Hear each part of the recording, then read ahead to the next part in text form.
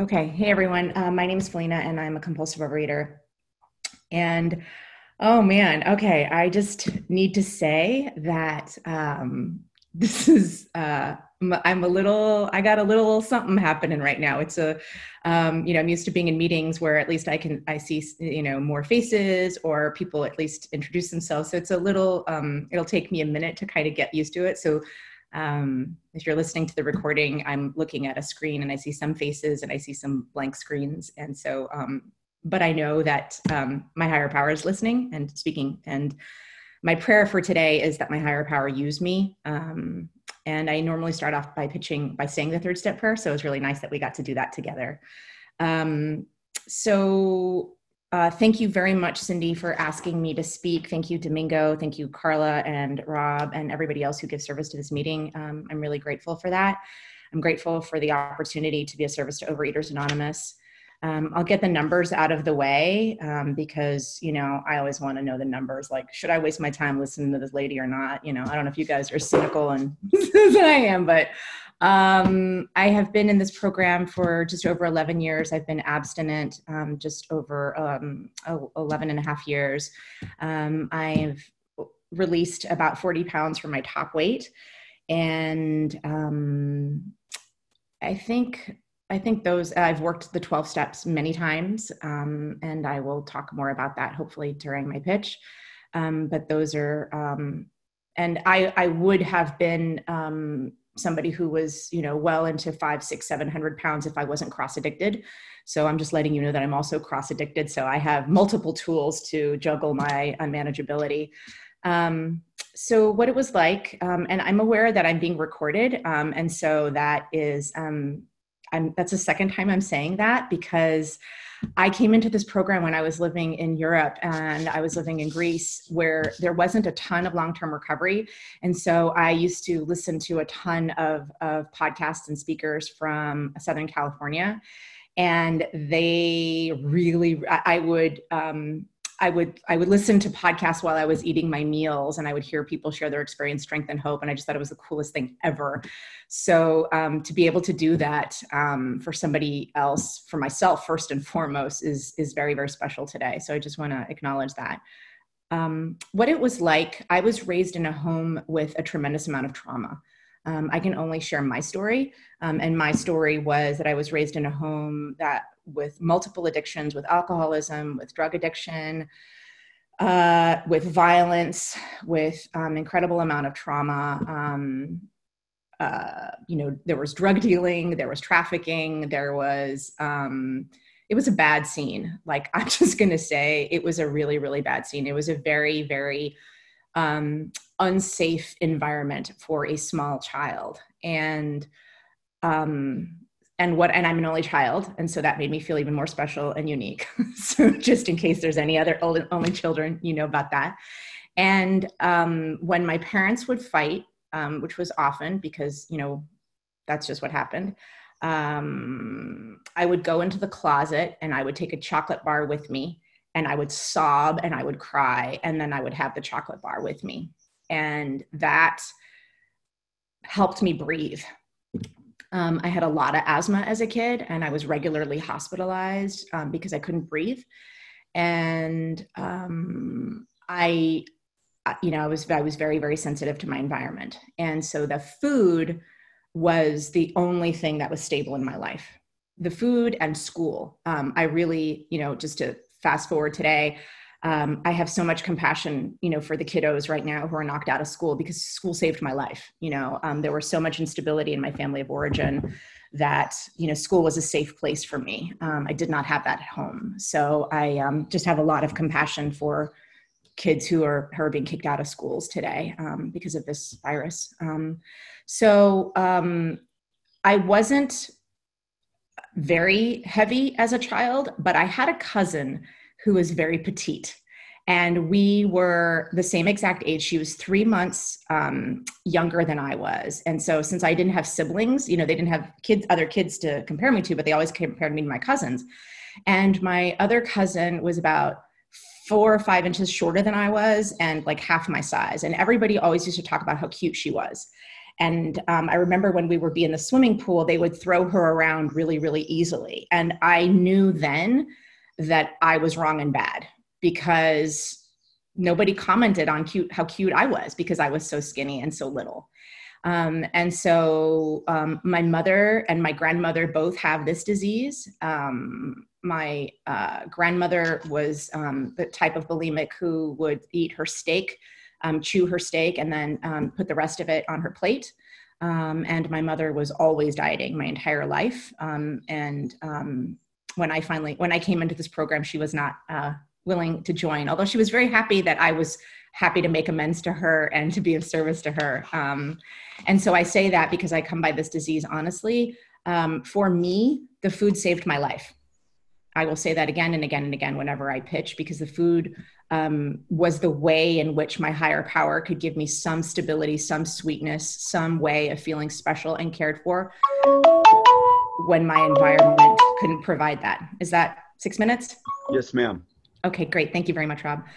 So I will fast forward to basically from, being in school to being in college to working. I did all of the things that I thought I needed to do to become successful. I went to college, I went to graduate school, but I was terrified, and I was so scared that anybody would know about me and about my family, because I was the one who was entrusted with protecting family secrets. That was my job. I had a job from the minute I was born.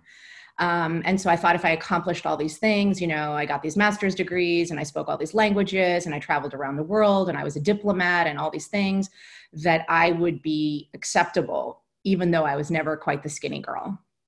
And so I was constantly dieting, constantly. And I also definitely have exercise bulimia in my story. So it was a question of, by the time I found these rooms, I was living in Europe, and I was so traumatized that I could no longer leave the house. And I had been somebody who was very high functioning and traveling around the world and could do all kinds of things. But by the time I came into Overeaters Anonymous, I basically couldn't leave the house. I was socially isolated. I couldn't work. My levels of anxiety were so high. I was broke. I was dating these horrible situations. I won't even call them relationships because they were just situations. And it was miserable. And I had tried all of the diet things that you have all tried, so I'm not going to even go there. But I talk about the exercise bulimia because when I came in, I would exercise 3 hours a day at a local gym. I would walk home. On the way home, I would stop at one of the kiosks that you see in downtown Greece. I would get my fix, and then I would run home to get into bed and to climb under the covers as if George Clooney was going to be waiting for me. Like, that's how excited I was about my sweets. For those of you who don't like George Clooney, fill in your own person. But so by the time I got here, I was a very, very low bottom. I had no hope. I didn't have any money. And that to me is a really important of my story, because if I had money, I don't think I would have come here. I don't think I would have. I would have kept trying the other things. But I had run out of money and I couldn't earn money anymore. And my parents didn't have money to give me. So I was broke. I was broke financially. I was broke spiritually. I was broke emotionally. And so I was really, really low bottom and very, very desperate when I came into these rooms. And I remember hearing a woman on a podcast on some outside thing. She was some weight loss coach, because I was always listening to the weight loss coaches, whatever I could. And she had talked about how she had gone through 16 years of not eating sugar. And I was like, who are these people? And that I think was the first time I'd ever heard of Overeaters Anonymous. And I was like, no way, Jose. Like, that's crazy. No normal person does. What's the point of living if you can't have cake and ice cream? Like, what's the point of living? But things happened in my family of origin that were so painful and that I knew I needed support, that I went to my first meeting. And it was in an area in Athens that was where all of the other junkies were, because I might look like a good girl. I might have all these books behind me and I have all these degrees, but I'm a junkie when it comes to food. I am no better than somebody sticking a needle in their arm. And I know that today. And I didn't always know that. And I got on my high horse a lot. So when I first came to these rooms, it was great for me that the meeting location was in a place where there were other people who were really suffering from addiction. And I got to that first meeting, and it was a cold January morning, and the doors didn't open. And I was like, are you kidding me? I couldn't believe it. And so but I was desperate enough. And so the next day I got online and I went to a meeting at a woman's home. And what happened at that meeting was I did not see physical recovery. And I need to say that because that is part of my story. But I felt something different. I felt something special. I felt a love and a camaraderie and honesty that I had never heard in my entire life. And it was as if a whole world opened up to me. And I still thank my higher power for those folks who showed up at that meeting, because they were able to carry a message to me, even though they didn't look like what I wanted. And I say that because I know a lot of times coming to meetings over and over and over again, when you don't look like Barbie, not that there's anything wrong with Barbie, but it can be hard. And I know that those women who came to that meeting saved my life. And I say that, so if you're struggling, or if you've been around a while and you haven't gotten the physical recovery, I hope you will hear that you can still carry a message still by practicing the principle of perseverance, which is the principle of step 10. So when I came in, like I said, I was so desperate, and I was so hungry to be in a place where people didn't want my money or they didn't want anything from me. I wasn't expected to be smart. I wasn't expected to be funny. I wasn't expected to be clever. I wasn't expected to fix you. I wasn't expected to do anything except for sit in a corner and sob day after day after day after day after day, which is what I did. The first person who answered the phone when I called to find out where the meetings was the first person who became my sponsor. I thank God for her. Because she took me through the first couple of steps. And then it was time for me to move on and to find somebody else.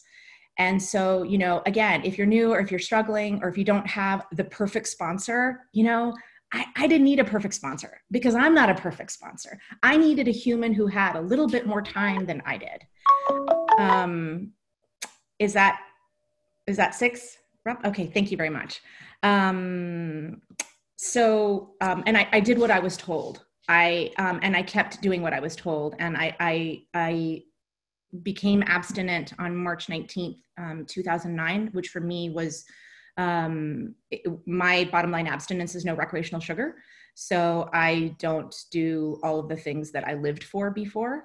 And so what it's like today, I feel like I'm like zipping through time and space in all of this. What it's like today, I have worked, I've always had a sponsor. I sometimes didn't like my sponsor. I sometimes didn't call my sponsor, but I always have had a sponsor. I have always gone to meetings. I have always read the literature. I have always made phone calls. And probably the thing that I think that is sometimes different in my story than I hear in other people's stories is after that very first meeting, there was the woman who led the meeting. Of course, I thought she had all the answers because she was like the expert, right? Because she's leading the meeting. I mean, come on, I'm a kid from New Jersey. Like you go to the power, right? I called her that very same week. And because people told me pick up the phone and make phone calls. And I was like, I don't know why they're telling me to do this. Like somebody going to like reach through the phone and grab the food out of my hand. I had no clue, but I called that woman and she said to me, wow, I'm so glad you called. She said, it took me over a year to make my first phone call. And I was like, oh, well, aren't I special? Which of course my ego needed. But that willingness to reach out and ask for help has been everything in this program. Like I had no pride left when I got here. I was like, I will do what you tell me. I will call you. I will jump up and down on one foot if that's what you tell me to do, because I wanted to die. So like I said, I've always had a sponsor. The very first person who asked me to sponsor them, I said yes. And I pretty much always say yes when folks ask me to sponsor me now, because the only reason I'm here is to be of maximum usefulness to God and my fellows. That's it. That's the only reason my life was saved by a loving higher power. I owe everything in my life to my higher power and to the 12 steps. Since coming into OA and getting some sanity around the food, I have also become very clear that there are other parts of my life that were maybe had a little few issues with some of the other areas, which of course, when I came in here, I was like, oh, I just have a food problem. I just have a little weight problem. Everything else in my life is so good. Everything in my life was shit, but I couldn't see that because I was in so much denial. And so what it's like today is I am a member of multiple fellowships. I'm in this fellowship, and this is my primary fellowship, because if my food is off, there, I can't be present in relationships. I can't show up for work. I can't be present for love. I can't be present for my career. I have given service at many, many levels, from sponsoring to leading meetings to I was the vice chair of the National Service Board in Greece where I was living. I've been intergroup rep. I have been I've been a World Service Business Council conference delegate. I've served as committee chair at World Service Business Conference. I've been at Assembly. I've done all the things that you can do. I haven't been treasurer yet, which I keep praying for the willingness to do someday because money ain't my thing.